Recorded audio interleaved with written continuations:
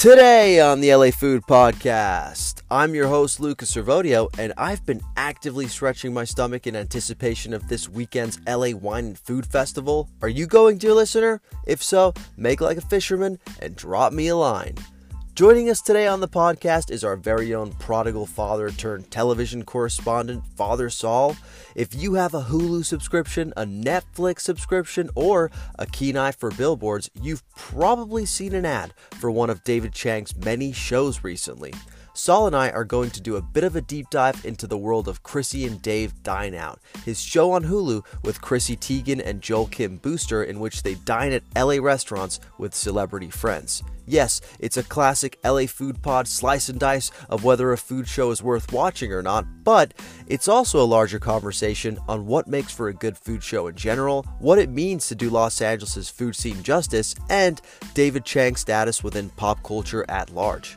But first, we're going to carve up a couple of news stories that whet our appetite this week. There's a fantastic New York Times interview with 30 chefs on topics like tipping and Gen Z employees, a Grubhub lawsuit that stands to threaten the very existence of food delivery apps in California, and a lukewarm, albeit detailed, debate about the merits of tuna sandwiches.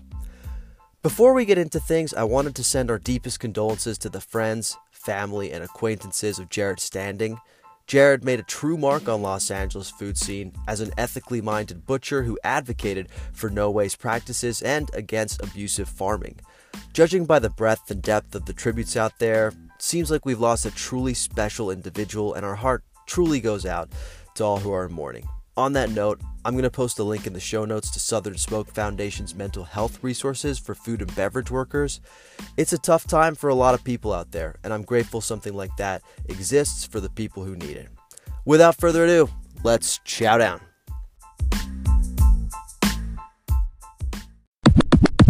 Welcoming back to the podcast, a man who is the best in the world at what he does, aka offering uninformed opinions about things he knows nothing about. It's Father Saul. Father Saul, how you doing, buddy? I'm doing great, man. I thought you were going to be referencing my world-class itinerary making skills, because even though we haven't talked for a little while on this podcast, I've been low-key pulling some strings in the background of your life, planning little trips to Palm Springs and so on and so forth, getting you birthday gifts, things of this nature. How about that? It's true. You've been putting your powers to good. You've very much made the best of them. And I've got to say, the itinerary you helped put together for my birthday weekend in Palm Springs was epic, unparalleled, something you're very good at. How much of a hand did you have in planning the drag brunch at Booze Hounds? Oh, that was all your wife. No, to be clear, the whole thing was wife led. And I don't know if we're allowed to say her name on this podcast. Actually, I don't know if she likes it, but your wife was like the genesis of everything. And she just tossed me like a handful of activities and said, hey, can you work a little bit of magic, help organize this? And she just took it from there. So no, I'm not trying to take more credit than is deserved, but drag brunch was all her idea. And then I know you did a little game, right? This or that. Mm-hmm. That was all her as well. So no, but also, despite how good my itinerary making skills are, also always happy to shoot an uninformed hot take from the hip. Yeah, no, it's what you're very good at, and there's going to be lots of that on the podcast today. How have you been, by the way? We've really missed you here. I've been really good, man. I've had a great February. We went to Portland, did a nice little Portland trip. I went to a sandwich spot called Poppy Saul's, the most appropriate sandwich spot name of all time for this particular podcast. Had an amazing chopped cheese, did a bunch of escape rooms, and then we went to a really wonderful high-end spa in Seattle, well, really not in Seattle, in the Washington area last weekend. It's been a blast, man. I got massaged, I ate good food, I escaped from rooms. I've been killing it. I've got to say, in a lot of ways, you've never looked better. You're glowing. It looks like you've maybe lost weight. You say this every time. I think it's just the light. Maybe, I don't know. You have you just look like you've been to a spa. I don't know how else to describe it. No, man, I'm skeptical of massages in general. It's just a weird dynamic to me. Like, paying someone to rub on your body does not feel appealing, does not sound appealing. But damn, sure. If Kayla out at Salish Lodge did not work some magic on my calves, yeah, I'm loose. I'm loosey goosey, man. I didn't know that calves is where you carried your tension. I literally specifically asked for her calves. It's like my most tight body part. And she was like, how about like hamstrings, quads, back? And I was like, can you just spend like an hour on my calves and feet, please? That would be ideal. Yeah, well, it sounds like you very much got your money's worth, and it sounds like she's going to be needing some workers' comp after that. We tipped very generously. Yeah, I hope so. God bless you, whoever, whatever your name was. What was her name? Kayla. Kayla. I feel like I shouldn't be saying her name on the podcast and no one would ever track her down. Fantastic massage if anyone's in the Seattle area. It's called a referral. It's not doxing. All right. Well, speaking of relieving tension, we're going to be talking about some topics that we have built a lot of tension around today. Namely, today we're going to be doing a lot of talks about David Chang, who we have talked about on the podcast before. But before that, I wanted to do a quick lightning round of newsy bits with you, Father Saul. Okay, so the New York Times yesterday actually, Julia Moskin of the New York Times published an article called 30 Chefs Open Up About Tipping, Gen Z Cooks, and you, the customer. It's exactly what it sounds like. She talked to 30 chefs all over the country. The article is broken down category by category, and there are some LA-based chefs who get their quotes in there as well, like Stephanie Izzard of Girl and the Goat, and David Chang of, Momofuku, Major Domo, and all of the properties that we're going to talk about today. So I sent you this article, and immediately you were like, we have to talk about this. Why is that?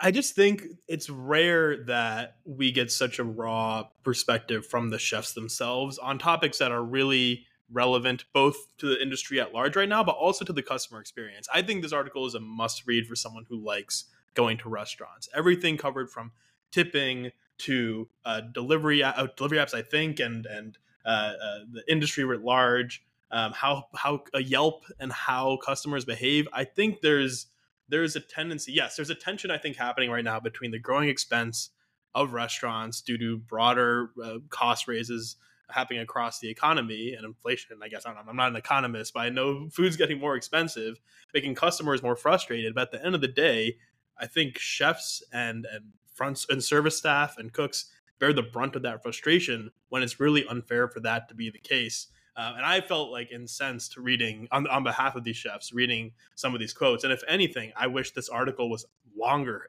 and more in depth, or like I would want to hear more and more. I want to hear the entire interviews from each of these 30 chefs about their experience and what they're seeing. So this was I thought a really impactful article. I sent it to my girlfriend whose brother does some yelping, and I was like, Wait, he does more than just letterboxing? Oh, he letterboxes, he yelps. He's got opinions, good ones often, but reading this, I was like, man, we may have to give old Ben a heads up. Well, I think one of the most interesting points you raised, and one of the points that really stuck out to me, was the part of the article where they are talking about the cost, because it is so relevant also to the conversations we've had on this podcast about why so many restaurants are closing, how difficult it is to run a restaurant. And I especially love this line by Jeff Davis. He said, "Nobody says that a pair of Jordans are overpriced or an Hermes bag is overpriced when it costs them pennies on the dollar to produce. And that does nothing to keep you alive or have jobs in your community and a place to celebrate your birthday or anniversary." This whole like comparison of like how many margins like big retail companies make on their products, and we're all happy to pay wildly inflationary prices on those. But if we see our lentils go up from $9 to $16, we throw a hissy fit. I feel like that resonates, but also I kind of like felt like a visceral reaction when I heard them talk about, okay, you see your food being charged at $25 to $30, and it feels almost like insulting to you as a customer or something. I kind of felt that. I feel that sometimes, and I wonder why. Why do you think it is so hard to get over that hump for some people? I truly don't know. It's one of the best quotes of the whole piece. And Jeff also comes back and makes another great point about what cuisines we're willing to pay more for. How Italian food, where you're just making a pasta or a side of polenta, Jeff says, at an Italian restaurant, you can charge $25 for a side of polenta, but if I charge $14 for grits, people get incensed. We joke, what's the difference between a bowl of congee and a bowl of risotto? $20.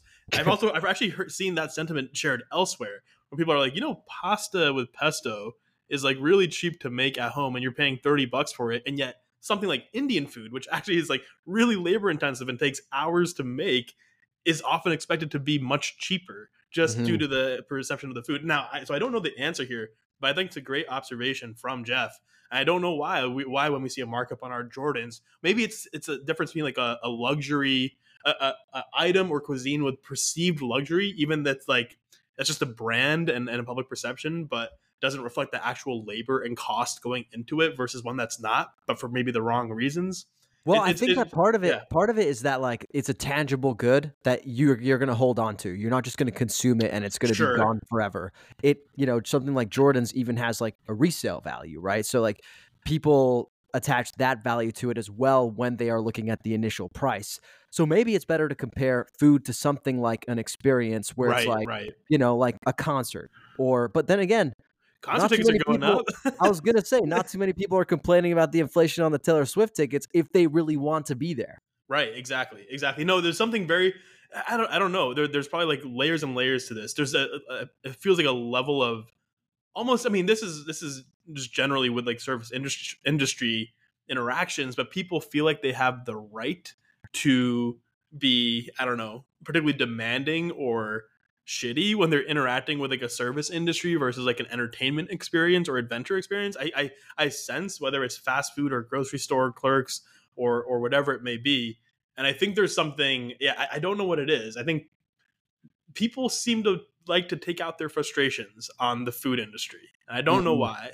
And it's not fair. And especially when you hear the experiences of these chefs who are living, who like do not like, it's very hard to like, for example, get rich when they're raising prices. It's not so they're lining their pocket like some corporation that's like, price gouging. They're trying to literally make ends meet and pay their staff. And yet mhm. that's the one we get the most angry about, and who bear the brunt of like actual like inhumane frustration from people's behavior. It's pretty nuts. And that's why I really found this to be such an affecting piece. What did you think of the whole segment about like how sensitive the Gen Z workforce is? I think this is just like this is a trend that's been happening over time. Millennials are similarly, right? If you talk to my dad who owned his own company when I was growing up, talking about millennials, it sounded exactly the same, right? And people, I don't know. I don't know that there's like generational divide differences, and also people continuously understanding their worth. And there were some really interesting point of pieces about like Gen Z slash like over time cycles of sort of abuse in the industry being broken. So I see no problem with that. Sure, like the back in my day commentary is always a little funny, but I think it's a general trend and hopefully a good one overall, that people are not standing for poor behavior. Now, I will, at the flip side, the one thing I will say that I also sort of felt was one of the chef respondents talking about how if they give someone feedback, they think they're being yelled at. I think Mhm. we can get a little strong. This is not just Gen Z. I think this is true of our millennial generation as well. People need to get chill out about getting feedback. It's okay. There's something I see in my workplace and others that I've been a part of.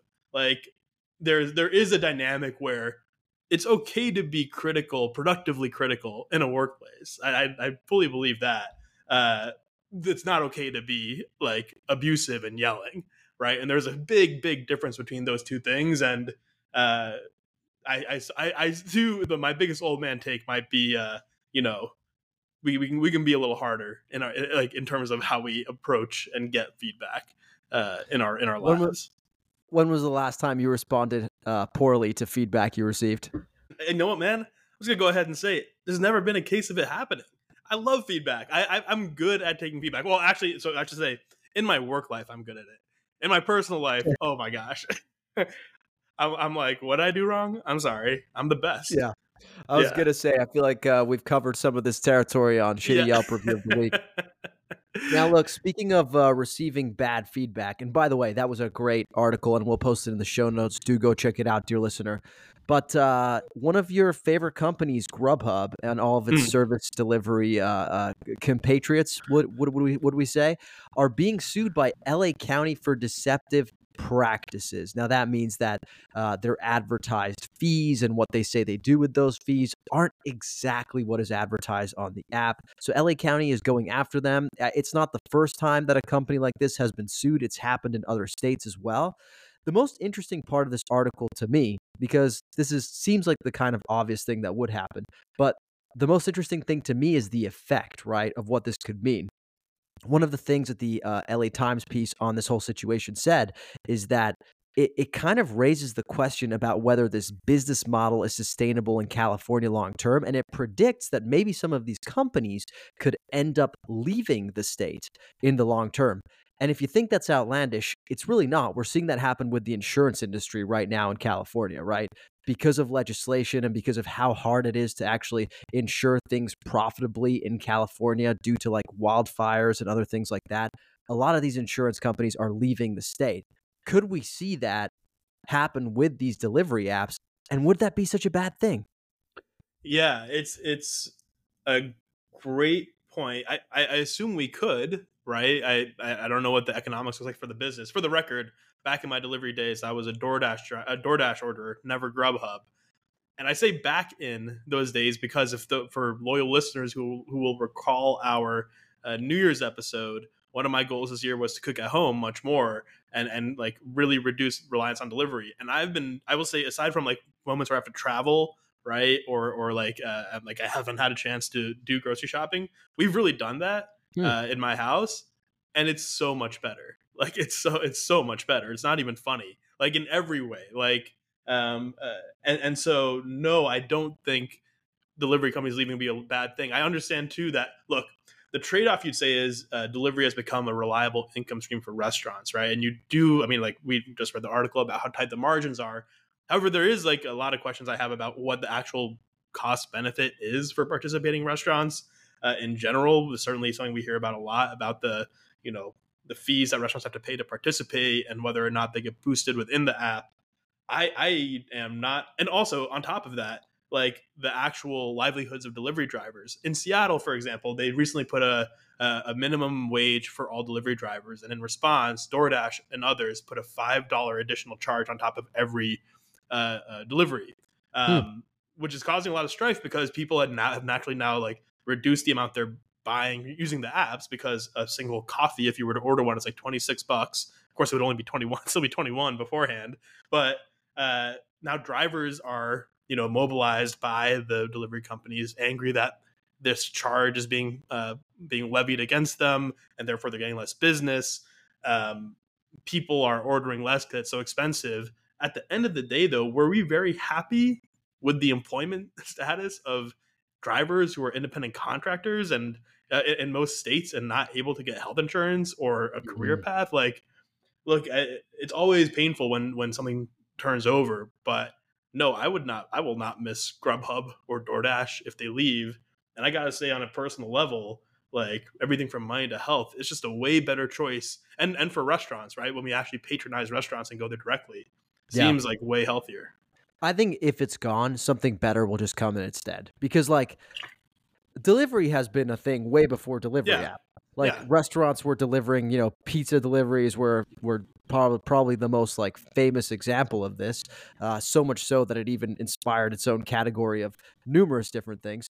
But what I mean is like something else will pop up, whether it's restaurants that are able to investing in delivery themselves, or whether it's some sort of app that is legally like in good standing with the law, but that is also maybe even better for restaurants and better for consumers. Like that, something else will pop up. So I'm not worried about it leaving. Although I do think that just like in general, it's a great question that you asked earlier, which is how do restaurants actually feel about these delivery services? From what I can tell is I feel like you can't live with them. You can't live without them. Meaning like you don't really benefit that much from them because they are taking such big fees.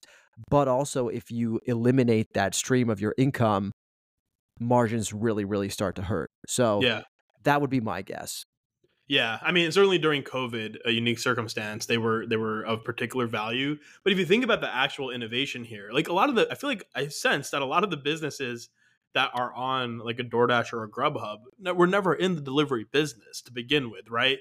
Who knows? Maybe like and I don't know how the costs of doing business for them, like if losing that stream can actually also translate into other cost savings. They were not like they were forced to end up on these apps, even though delivery was or takeout was not part of the service offering, because maybe it's not the ideal way to deliver the food, or maybe because they didn't want to spend money on take to go boxes, right? Or like, additional staff that might be required to fill the additional demand from delivery, right? So I think the sooner the real like what innovation of these apps is, like, one, they found a way to aggregate all the restaurants and search for things in one place, and then they found a way to very cheaply get people like pay labor to do it, right?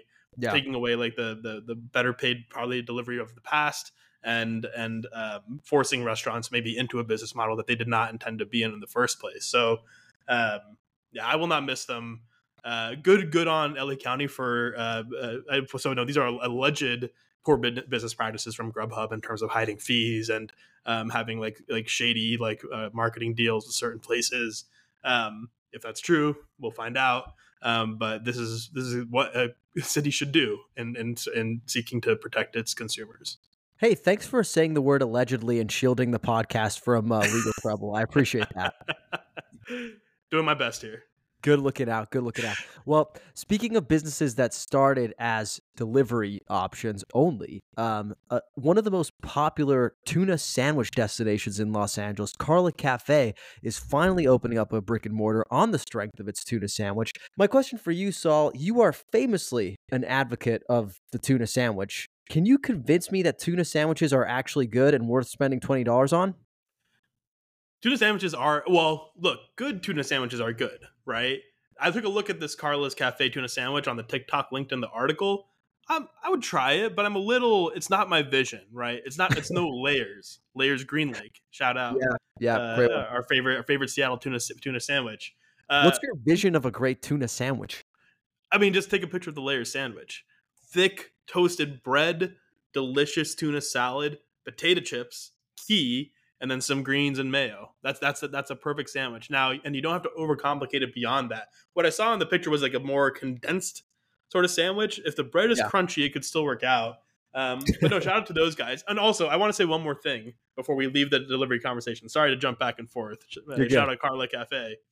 There's as we talk about these about this the disruption of the initially disruptive food delivery, food ride app, whatever industry, the DoorDashes and Grubhubs and Uber Eats. There's a guy in Seattle who goes by Tony Delivery, who after the $5 additional fee was put on in the city, started putting up flyers being like, Tony Delivers, being like, hey, I'm Tony Delivers, call this number, $5, I'll pick up your food. And people are doing it. Like, it's literally like given the cost of this service now, I like the idea that independent contractors are actually popping up to like provide an alternative service. And who knows, maybe that there is some happy medium that works out best for the restaurant, for those who do delivery, and for the customer here, because right now these organizations are not doing anyone any favors.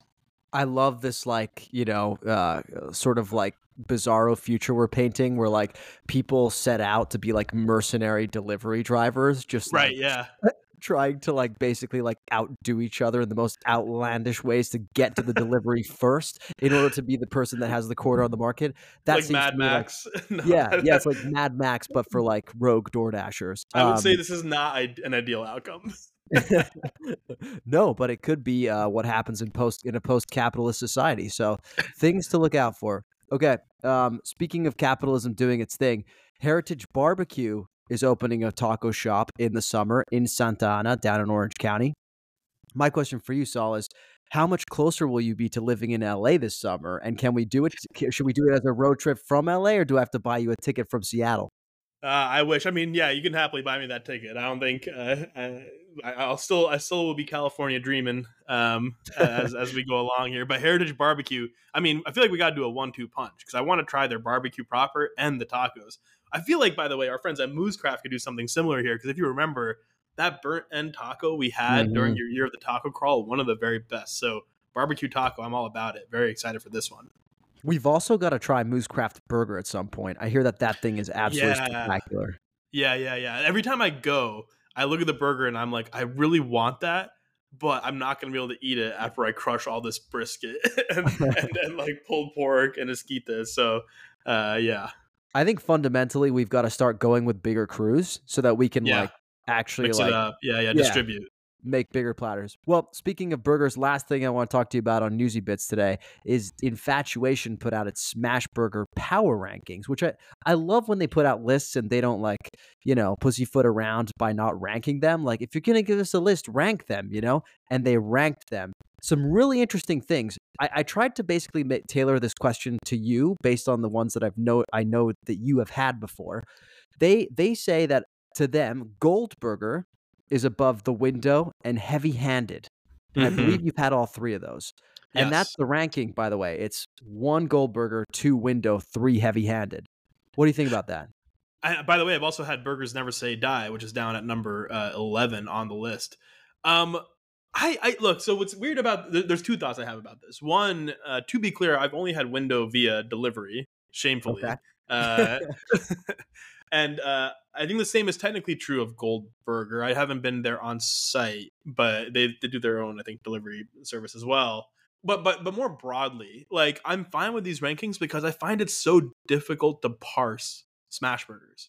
Like, I'd have to have them back to back to back to be like, this is over that, this is over that. Because fundamentally, the structure and experience of a smash burger, I think, is so... It really is relatively similar across. Yes, there are some that are relatively thicker patties, some that are smashed all the way down and really crispy. But when it comes to the actual experience, when I have like a heavy-handed versus a window, it's not so distinct that I'm like, I love this one, I hate this one. It's just like 2 very solid options, and whichever is like closest to me at the time, if I'm craving a burger, is the one that's going to get chosen. Burgers Never Say Die was very good too. So I bet if I laid out each one of these in front of me, I could be like, yes, ultimately this one's the best. The one I have fondest memories of is heavy-handed during our famous LA crawl. And also that was fresh on site. And I also hadn't eaten in like 18 hours. So there's a lot of factors that go into that experience. I don't know if I would be able to really say, have a smash burger one Sunday and then go 2 weeks later to a different spot and go, this one's definitely better than that one. Because I find the experience to be so similar. Well, what you're describing is basically having the food memory of a goldfish. Like, because really what it is like, you're describing like what I was going to say. Okay, the solution to this is either you need to have them side by side, right? Like, in order to be able to really tell which one is better, or you can just like think about what you're eating and try to remember it for the next time you have a smash burger. Well, to be fair, when I had like window and Burgers Never Say Die, it was usually in the context of it being like, midnight and I'm coming home from a night out and I'm just like stuffing something in my face. It tastes good at the time. It's great, but I'm not really thinking about the review the way I was for heavy-handed, Yeah. That being said, I do think, and I feel like you've had this take before, smash burgers are a pretty like fungible kind of thing. Like, there's not, I know there are differences. I don't want anyone to get too like all big and offended. But it's a pretty like small margin between floor and ceiling of smash burgers. I said this actually last week on the pod because Mona Holmes of Eater actually put out a great article saying that, asking whether we've reached quote unquote peak smash burger and kind of posing the question, are smash burgers over? And I reiterated my take last week that I think smash burgers are a scam, and I explained why. I don't agree with your take that there's a narrow margin. I mean, there is, in the context that, like, yes, a burger has a certain number of elements to it, right? But within the context of each of those elements, there are a million different variables you can actually tweak in order to change the end product. Like, there's quality of the meat, quality of the accoutrements, quality of the bun, and then there's how you treat all those things too. And I believe that when you take all those things into account, I think the Infatuation's got it right that Goldburger is above those other two, in my opinion. I look, you're both right and wrong. Like, look, you're right from the perspective that we should have on this podcast, that every food is special and like there's distinct differences. And of course you are correct, but I still think at the end of the day, because of the way a smash burger is constructed, like, you're gonna get a nice char on a burger. That's gonna add a certain like flavor every time. Each one is gonna probably have a special sauce. If it doesn't have a special sauce, sure, it will be lacking. It may or may not have grilled onions or pickles, right? All these things will change the experience, but I've found in my not like limited experience with smash burgers, these are not the only ones I've had in my life. Like, if I'm having a smash burger, I know I'm in for a good time. That's like the standard, And and that's then where everything you else is go like, wrong. That is where you is go it? wrong. Is it though? I think it's because you're entering each one like happy-go-lucky dumb motherfucker. That's why I'm gonna like this no matter what. It's the only way to eat a burger. Happy-go-lucky dumb motherfucker is the only way to go into eating a burger. Everything else is a crime. I will say, Mona's take that smash burger, have you reached peak smash burger, I think is correct, by the way. Now, I don't think that means like, I think like as a fad or a trend, it's like hit its top. I'm sure we'll still see new ones, but I think for the most part, the good ones are here to stay, and the ones that don't are going to fade out a bit. And I don't know if it's going to continue to like, you know, grow the way it has over the past 5 years. Yeah, I'm sure it'll like be completely waning by the time I finally do the burger countdown. We're Right. to the point where like people are gonna be so turned off my videos, it's not even funny. All right, that'll do. That'll do. We've done the newsy bits for today. We'll be back right after the break to talk Chang-a-Palooza. Dear listener, if you're like me, then every time you turn on your TV, you're guaranteed to see David Chang's face advertising a new show. It genuinely feels like every week, no matter the platform, no matter what kind of mood you're in, your algorithm is serving you up some sort of David Chang or David Chang related product. Because David Chang is now very much a Los Angeles-based chef, and we've discussed him before on this podcast, Father Saul and I thought it would be fun, especially him being our LA Food Podcast television correspondent, to do a segment analyzing all of Chang's products, but with a special, very critical eye towards his new show, Chrissy and Dave Dine Out. So, let me start here. What's your historical opinion / relationship to David Chang and his products? So I've historically been a fan generally. So I think the thing that I heard of Dave early on, I learned about him I think via Anthony Bourdain, who was I think a champion for Dave as he was coming up via Mind of the Chef and stuff like that. There were kind of two big things though, and I'd heard of Momofuku and I'd read a little bit of Lucky Peach, his magazine, for a while. The two things that really established Dave for me though as like a legitimately like high presence food culture personality guy was one, the podcast series he did with Bill Simmons when he was opening Major Domo, which was really cool. Now Bill Simmons, we can like he's a sports guy, whatever, but Dave came on and did like a series of 4 or 5 long podcasts as he was opening Major Domo, everything from making decisions about the side of the restaurant to the menu. You could hear Dave getting increasingly anxious, and it was just like the coolest insight to how to open a restaurant, especially from like a very successful entrepreneur or restaurateur rather at the time. And that was really cool. And I learned a lot from that and liked Dave a lot. The other was Ugly Delicious, which I thought was one of the best new food shows, the most interesting food shows that it came out at the time. And really what defines Dave to me is a couple things. And we'll get into this as we dive into his current projects, but he's a guy with a lot of ideas and some of them are really great and some of them just don't work. and that's like but what I respect is that he's always trying, he's always pushing the envelope. Dave is not someone who it seems who really settles with the status quo. He's like pushing and pushing. I actually have his cookbook, Cooking at Home, here at home as well. I also am a patron of his Momofuku noodles, spicy soy noodle, very good, and his flavored seasoned salts, which I bought after we had the conversation about how much I hate flavored salts, which I totally forgot because I was so like suckered by the marketing. And we like got him and I was like, I don't like flavored salt. What are we doing? And I think we might throw those out. But yes, Dave has like actually a larger presence in my life than I think I even realized. I was going to say, based on the amount that you've just talked about it, you are very much in the pocket of Big Dave right now. His branding's very good. his product, some of his products are very good. When Dave tries something, I'm willing to try it. And of course, we've been to Major Domo. I think the night of your engagement party, if I'm not mistaken, that was a special dinner. Yeah, no, I have a fond memory of that. For me with David Chang, I think I've had like a 180, then a 180, then a 180, and now 180 again. So where does that leave us at 720 almost? Yeah, I think so. Okay. Just doing my math there. Well, basically, I first heard of him when he was just coming up on the restaurant scene, and he had Momofuku and Noodle Bar in New York City, and he was sort of gaining this reputation for like being kind of like a against the grain kind of guy, right? Like, Mhm. yes, he was kind of an iconoclast. He was kind of doing things in a way that was unexpected, doing very humble things, but in elevated manners. And I was very intrigued by him, very, very intrigued.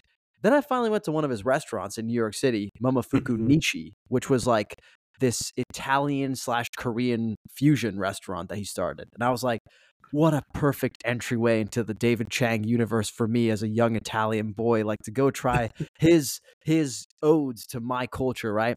And I left that experience just like absolutely hating it. I hated What? that restaurant. Yeah, Really?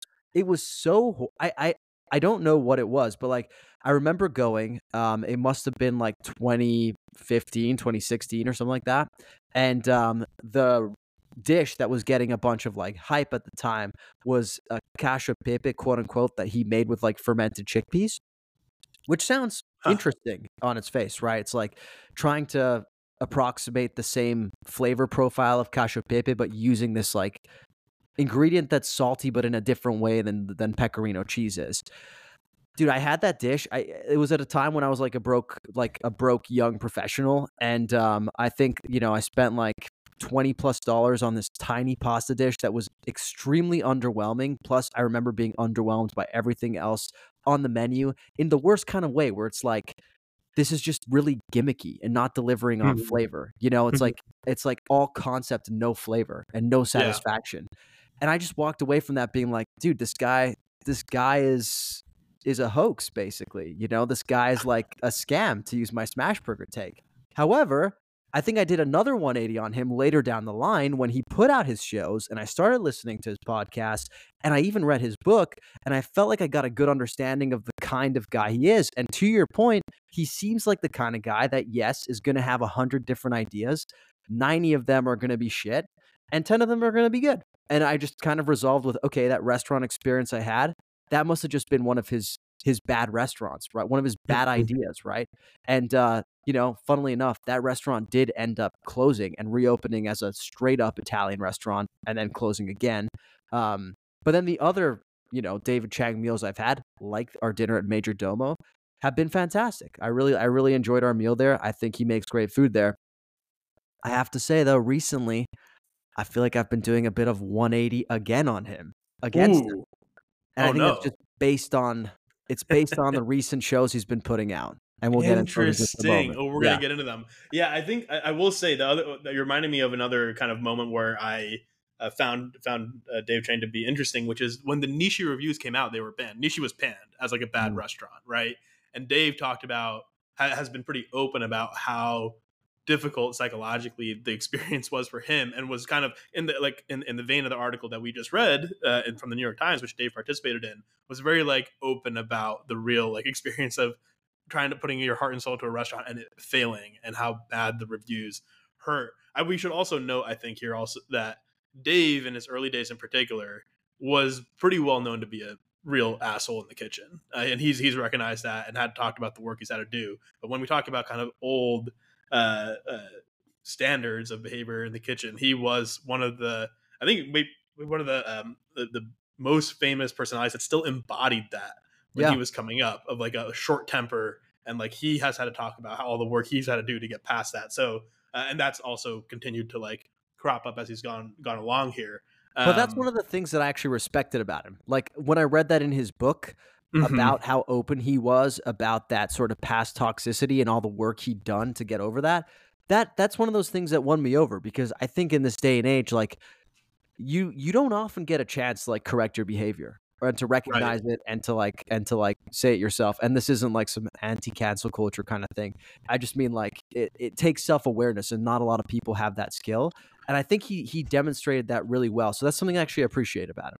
Yeah, no. Certainly, Dave is someone who kind of walks the walk when it comes, I think, to accountability to some extent. I will say his partner Peter Meehan at Lucky Peach has also been accused of like some bad, like toxic work environment. Peter featured prominently in Ugly Delicious, so there was certainly like this like initial bad culture that he came out of. I know people question whether or not he should be fully forgiven for that.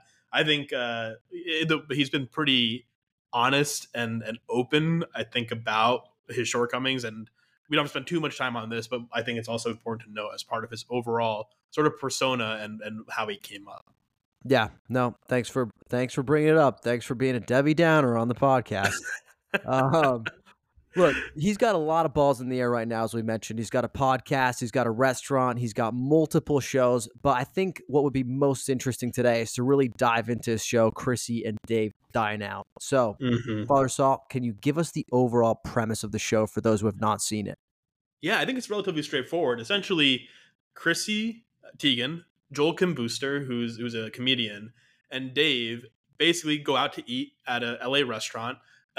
Chrissy and Joel host a couple of famous guests for dinner, while Dave goes into the kitchen and basically interviews the chefs, learns about their process for making the dinner, and then comes out, and Dave basically splits his time between the table and kitchen. So it's kind of a mix of like a hangout show / almost like a podcasty vibe in a way, like a casual conversation between some famous people who, presumably you want to hang out with, and then Dave teaching you about food along the way. Yeah, and critically, all 5 episodes of the season, which is now streaming on Hulu, are in Los Angeles. They're all Los Angeles restaurants. So to break it down real quick for folks, episode 1, they were at Pizzeria Bianco, and the guests were Jimmy Kimmel and his wife, Molly McNerney. Episode 2, they went to La Casita Mexicana in Bell, and the guests were John Legend, there was Camille Nanjiani and Emily Gordon, and then Dave Chang also brought his wife, Grace Chang. Episode 3, they went to Yangban in the Arts District, and it was an assortment of like family folks. Like one of the chef's brother is a famous actor who was on Veep, so he was there. Episode 4, they went to Providence with Simu Liu and Regina Hall, and episode 5, they went to Meals with Gannett with a few different actors, and then finally they went to Major Domo, Dave's restaurant, with Alessandra Daddario, Randall Park. So that is the gamut. Now, let's get straight to it, Saul. Did you like this show? So I really liked the concept for this show, and I really liked a couple of the episodes. So as like a show, I hope this gets renewed, and I hope they do more episodes. I really enjoyed it. Wow, you're shaking your head. I think it's like the ideal sort of setup for, I shouldn't say ideal. There's so many food shows out there. But I thought it was as a fundamental, a really good concept, and one that I really enjoyed. The key thing for the show to be successful is that the people who hang have to actually be good hangs. And Joel Kim Booster is someone that I thought did a nice job on the show. Chrissy was tougher hang for me, I'm going to be honest. Horrible. A little bit tougher. But when the guests were really good, when Jimmy Kimmel and his wife came through, and then Kumail and Emily and John Legend came through in particular, I thought those were really fun episodes. I actually really, really enjoyed those, the first 2 of the season. And I was really hooked by them because what's fun is that the conversation at the table isn't necessarily about food. It's about, like funny stories and relationship stories and blah, blah, blah. You're learning more about people. And again, it really matters that 1, they're cool, and 2, you care about them a little bit. And it just so happens that, we're kind of there. I will say in the following episodes, it was pretty hit and miss. The other thing is the chefs who are at the restaurants are also real personalities here. I thought it was really cool to hear from Bianco. I thought it was really, Jeanette is awesome. Like in the Meals by Jeanette episode, she's such a great personality, even though I think that was a particularly cursed table of people. But no, the actual concept of the show I thought was strong, and I would just want to see it. When Dave's doing Dinner Time Live on Netflix, which I don't think we're going to talk about in detail. One of the Dinner Time Lives, which by the way, that to me is like a swing and a miss show. That one does not work for me at all. Cancel it yesterday. That one. Cancel it yesterday. It's painful to watch. Dave doesn't quite have that personality. But they had John Mulaney and Nick Kroll on for an episode of this like awkward live TV show. I'm like, yo, bring John and Nick to like dinner with Chrissy and Dave. That's the perfect environment for those guys, and take some of these randos out of here who are like really kind of annoying, typical Hollywood personalities. So long story short, I like the show. I want to see more of it. They just have to sharpen some of the guest list. I mean, okay, I think that's a great point. The guest list is so critical in a show like this, and I think you kind of nailed it in your tee-up of the concept, where I think part of this was designed to feel like a podcast, right? It's designed to feel like, what's great about a podcast, right? I mean, for the most part, you're listening to a podcast either to glean something new or learn something, right? Or to hang out with people that you think you would like to hang out with, right? Yeah. I mean, we've talked a lot about parasocial relationships. My wife makes fun of me all the time because I feel like I say parasocial like 8 times a day. But the problem I had with this show is that it tried to approximate that feeling, but it did it in such a watered down way that it was basically like an imitation of what it feels like to listen to a podcast. Like the conversations are so spliced up, right? That you're basically just getting like, sound bites and snippets of conversations. You're parachuting in and out and you never fully get to like sink into a conversation. Even the better episodes, and I agree with you, I think the Jimmy Kimmel one was the best one. And I have a theory as to why. But even that one, I felt like it left me wanting more, not in a good way, because I'm never going to get more. Meaning like it's not like a teaser where there's an option to get more. I'm never going to be at that dinner. I'm never going to be like in that setting. I'm always going to wonder what was said. Like it's basically, it just feels like, yeah, you're right. Like this is some New York Times level analysis. Okay. That's what really left me wanting from this show. And I felt like I was never getting it. And definitely as the guests got less interesting, that was like game's gone, there's no way this is going to be a good watch. I mean, especially that Meals by Gannett episode you just mentioned, a real shame because Gannett herself was fantastic. Yeah. And I think that's my other criticism of the show is that there's a very uneven like level of sort of participation that the chefs get. Some chefs got a ton of participation, like Chris Bianco, whereas the other chefs, like Michael Cimarusti of Providence, did not get so much. It wasn't so much about him and his backstory. I know that that's difficult. I know that it's personality based, but I think what it does is it creates this environment where every single episode is talking about to entertainment people about their entertainment bullshit. And it's like, I can only take so much of that, So it's funny. Your slightly unhinged desire to hear every part of the of the dinner conversation, notwithstanding, I think I didn't have a problem with that in the slightest because you're getting essentially what I said podcast in the highlights, right? You're getting the best clips, and what that requires is for there to be good clips, which is helped along when there are like cool and funny people at the dinner, right? So like I did not feel left wanting from like the Camille and Emily conversation or needing to hear more.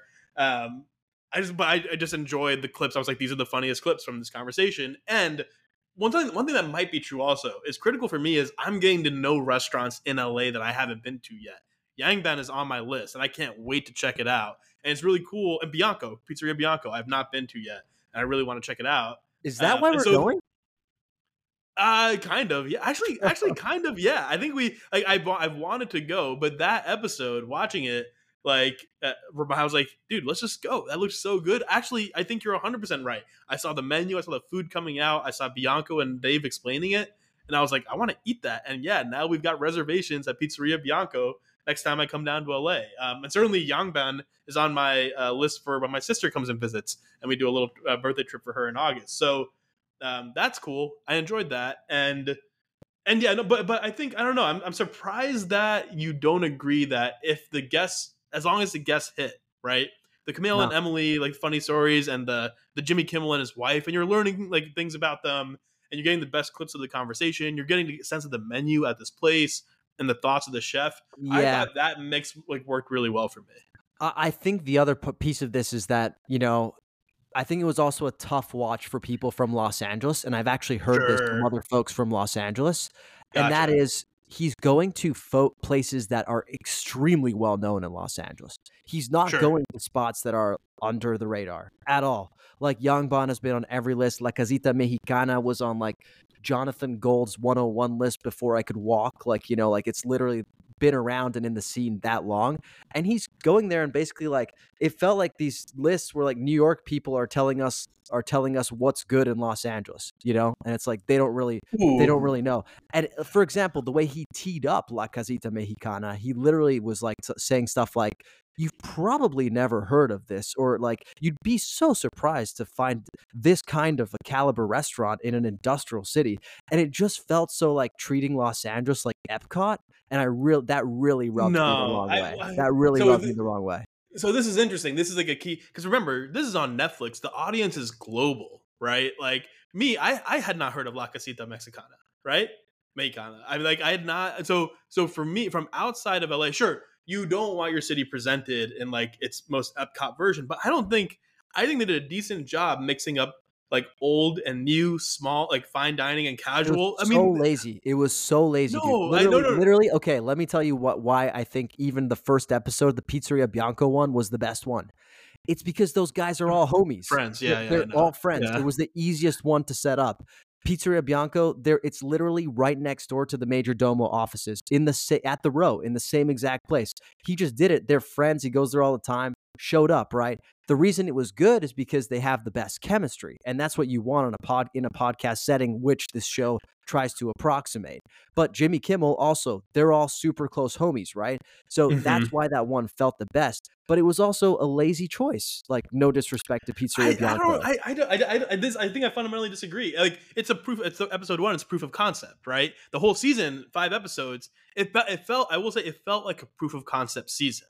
A little bit, right? They could have easily put the show out for 12 episodes or 10, Netflix's favorite episode number right off the bat. Hulu. Hulu. I mixed up my Dave shows. It's on Hulu. It's still a broader audience than LA, right? It still is for people outside the city. And I think they still did choose restaurants that people outside the city went, hey, I want to try Pizzeria Bianco. That sounds fucking dope. I had no idea. I mean, I did have an idea, but others would have no idea this like nationally renowned pizzaiolo has opened a place in LA. So I think it functions on that level pretty well. And then the rest of it, to me, yeah, it's a little bit. The season felt to me like let's try these different options. Let's try these mix of guests, right? Let's try this mix of editing. Let's see how much Dave should be in the kitchen or not. They went to Major Domo of all places, right? Like you talk about lazy, like they went to like the actual Dave restaurant, which felt appropriate as given he's one of the hosts of the show, right? And I'm guessing you'd want to see his home base. What's his authority? And you see his restaurant. I think I disagree with you from an LA outsider's perspective. Fair. On the choices there. And we'll talk about how we could improve this show. And I think you can already anticipate what one of my suggestions is going to be. But let's shift over to some of the more universal aspects then, right? Which is the hosts. Okay, what do you think of them and the sort of their ability to carry a show like this, which is so contingent upon how much you like the host, Dave, Chrissy, and Joel? Yeah. So Joel, I like I said already. I think Joel brings like the exact right fun energy. Dave is funny because Dave is like, and part of the reason why Dinner Time Live with Dave doesn't work is Dave is socially awkward, man. Like Dave has a podcast. I understand that. Like Dave is not actually a great hang. Like there's like but he works, right? He works in the show because he's bouncing off the other personalities. But it's just a funny thing that I find where Dave is like kind of like an awkward dude. I find interacting as like a TV host. Man, Chrissy Teigen, I understand she's like on the title of the show. I understand that her presence, I guess, is she even still a big deal? Like, I guess we'll bring in other people, right? Like, in a sense, this is not just a Dave show. It's called Chrissy and Dave Go to Dinner. So I'm guessing part of the reason why they're starting so 101 with LA is because they're expecting 101 people from the Chrissy audience. And she's pregnant, I think. So I think it was probably just easier for her to just be in LA. But to your point, dude, I think part of this was a little bit of a Chrissy Teigen rehabilitation tour. I mean, I'm not sure if you followed, but like she was probably one of the most like well-loved celebrities. Yeah. I remember this. I was on Twitter in the mid 2010s. Yeah. So she was like hilarious, doing amazing things. Like everybody loved her. But did you follow her whole bullying scandal? There was a bullying scandal. There was isn't she using like a what is it called? Someone else is carrying their child. Was that surrogate? Surrogate. Yeah. I saw that. I saw that. Yeah. Even though she's also pregnant herself. To me, the bullying scandal is what kind of mostly like made her kind of go off the grid a little bit, because she was, these horrible tweets resurfaced of her like saying some vile shit to people on the internet, like telling them to go kill themselves and stuff like that. when she's been kind of very vocal about the bullying she's received in the past and kind of was a bit of a, like, I want to say like ambassador for positive behavior on the internet, like kind of like doing like trolling the right way, if you will, when you get trolled. Right. But so she kind of went off the grid, and I've got to say, this has been kind of one of her biggest forays back into society since all that. And to me, like, that's tough, man. It's tough when you're trying to ride off the coattails of your personality, and your personality right now is kind of in question to begin with. Plus, I think, frankly, she had a little bit of an opportunity to show us what she got, and I don't think she added a whole lot to the conversation.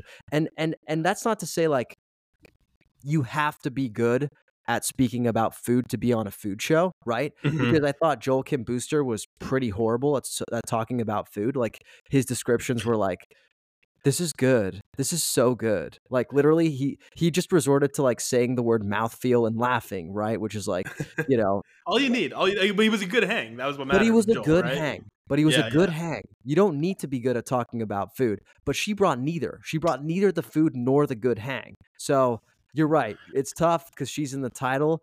But if it could be Dave and Joel Dine Out, I think I'd be more likely to watch. Yeah, and look, if early in a show, there's always learning, right? Like maybe the dynamic or the feedback or whatever. Like the thing, what I found as we went along, actually by the end, even at the very beginning, she was very grating. When we watched the last episode, we were like, she's fine. Maybe it's just like a Stockholm syndrome where you just adapt to the tone. But it was like by the end, I was like, it's all right. And I think they were spending more time on the guests anyway, and they kind of like, I think they put more on Chrissy early on, as of course establishing her as one of the faces of the show. So there's ways around it maybe, but yeah, no, like look, at the end of the day, would it be better with another host? In my opinion, yes. All right, well let's go down that route a little bit. What would you do to improve this overall show in season 2? I mean, again, guest list, update, and then I'm trying to think of who I might replace a Chrissy with. The thing is this, I do think the marriage between entertainment and cooking works, right? So having Dave representing the culinary industry, having the other host be representing the entertainment industry, I think that marriage is like an Eric Wareheim, right? And we don't want to make, like, I don't know, it'll be a bunch of dudes doing the show, but like someone like that, like who has like familiar with food from a celebrity perspective, which to be fair, Chrissy does to somehow she's like written a cookbook or whatever, but everybody's written a cookbook, right? Yeah. Like look, almost like Padma Lakshmi would almost be the best. Like not to like lean on an old standby, she'd be like the best, right? She'd be the best in that role, right? And so that's one thing. And then I think this is the guest list. I don't know how they pulled it together. Maybe like not everyone was willing to say yes just yet. Where was Roy Choi, right? Get Roy Choi in here, right?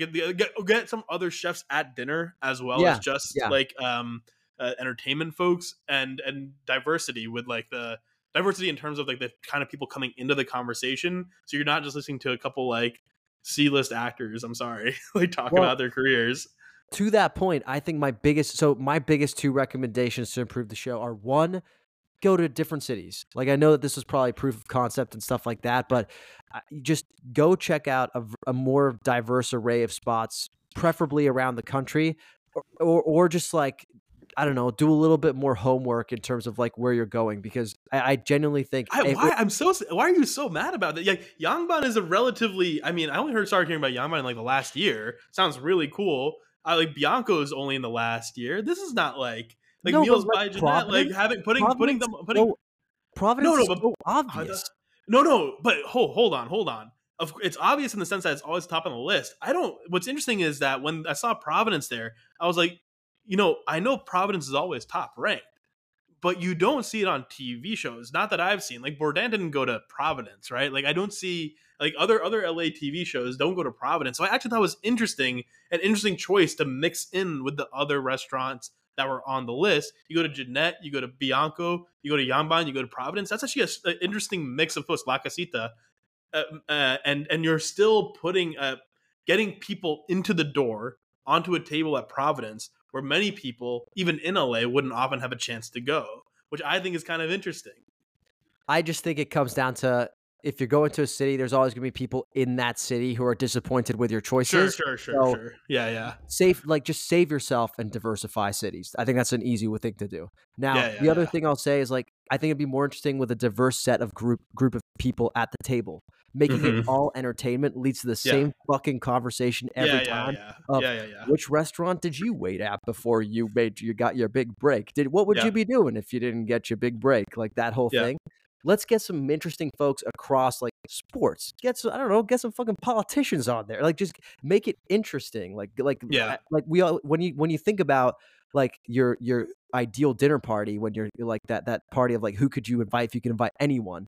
You're not saying like 5 people from the entertainment industry. And my God, if you are, you're not someone I want to hang out with personally, you know? So to me, it's like just diversify. But what do you think the ceiling for Dave Chang is as America's food personality? Because I genuinely think he's trying to position himself as, let's see how far I can take this thing. Well, I don't know how to rank ceiling, but I do think it's limited, right? And I also think Dave himself is more interested in trying interesting ideas. You don't forget Secret Chef, man. Secret Chef was a Dave Chang special as well. Horrible. You thought horrible. I thought kind of entertaining, but yes, not a good food competition show. But I think Dave is less like he's going to be the face of food. I mean, look, he is in a lot of ways, as we're learning from my own like my food interactions or whatever. But what limits Dave is, like I said, I don't think he has quite the personability to be like a Bourdain, really, right? Like he is too neurotic, honestly, and a little bit awkward to be like that in everyone's home, making them feel welcome. So, but what he will do that's interesting, like again, Ugly Delicious and those unique concepts and those looking in places like flipping ideas on their head or trying out new stuff like this, whatever the criticisms are. Is like food show that I can't super like. It borrows from a couple different things, but nothing's quite been executed like this. Like Tucci's thing to Italy had elements of this show, right? But not quite packaged like this. Secret Chef was completely out of the box. Dinner Live is like a huge risk, right? So Dave will continue, I think, to take big risks, and just like they always go. He said it literally on the last episode of the show. 10 ideas, 9 of them will suck, 1 of them will be great. I think his hit rate is a little bit higher than that. Credit to him, but yeah, he'll have like some that really suck, but he won't. I don't think he'll be like the face. I don't think he'll be like. I don't know if he can really break through entirely to like A plus list fame because he doesn't quite have the persona for it. I'm not going to say anything on this topic because did you see the recent thing about like Ayo Edebiri talking about J-Lo and then them having to work together? I think it's too late, man. I was going to say, in the unlikely event that Major Domo Media ever has any interest in purchasing this podcast, I'm not going to say anything bad about Dave. So you literally already did, though. No, I Max Shapiro'd his content. I gave him constructive criticism. Love it, man. All right, bro. Dude, thank you for joining us. We'll see you again in a couple of weeks for Fantasy Top Chef. Cannot wait. Defending champ. ready. Coming home. Get ready. Get ready for a beating. Take care, man.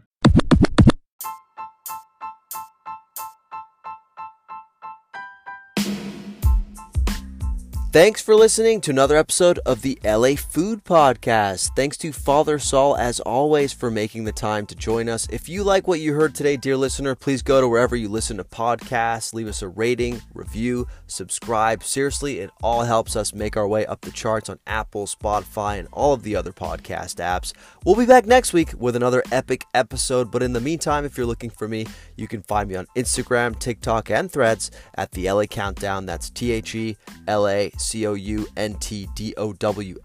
You can also find us on YouTube at youtube.com/@TheLACountdown. And you can also find us on Instagram at LA Food Pod. That's LAFOODPOD.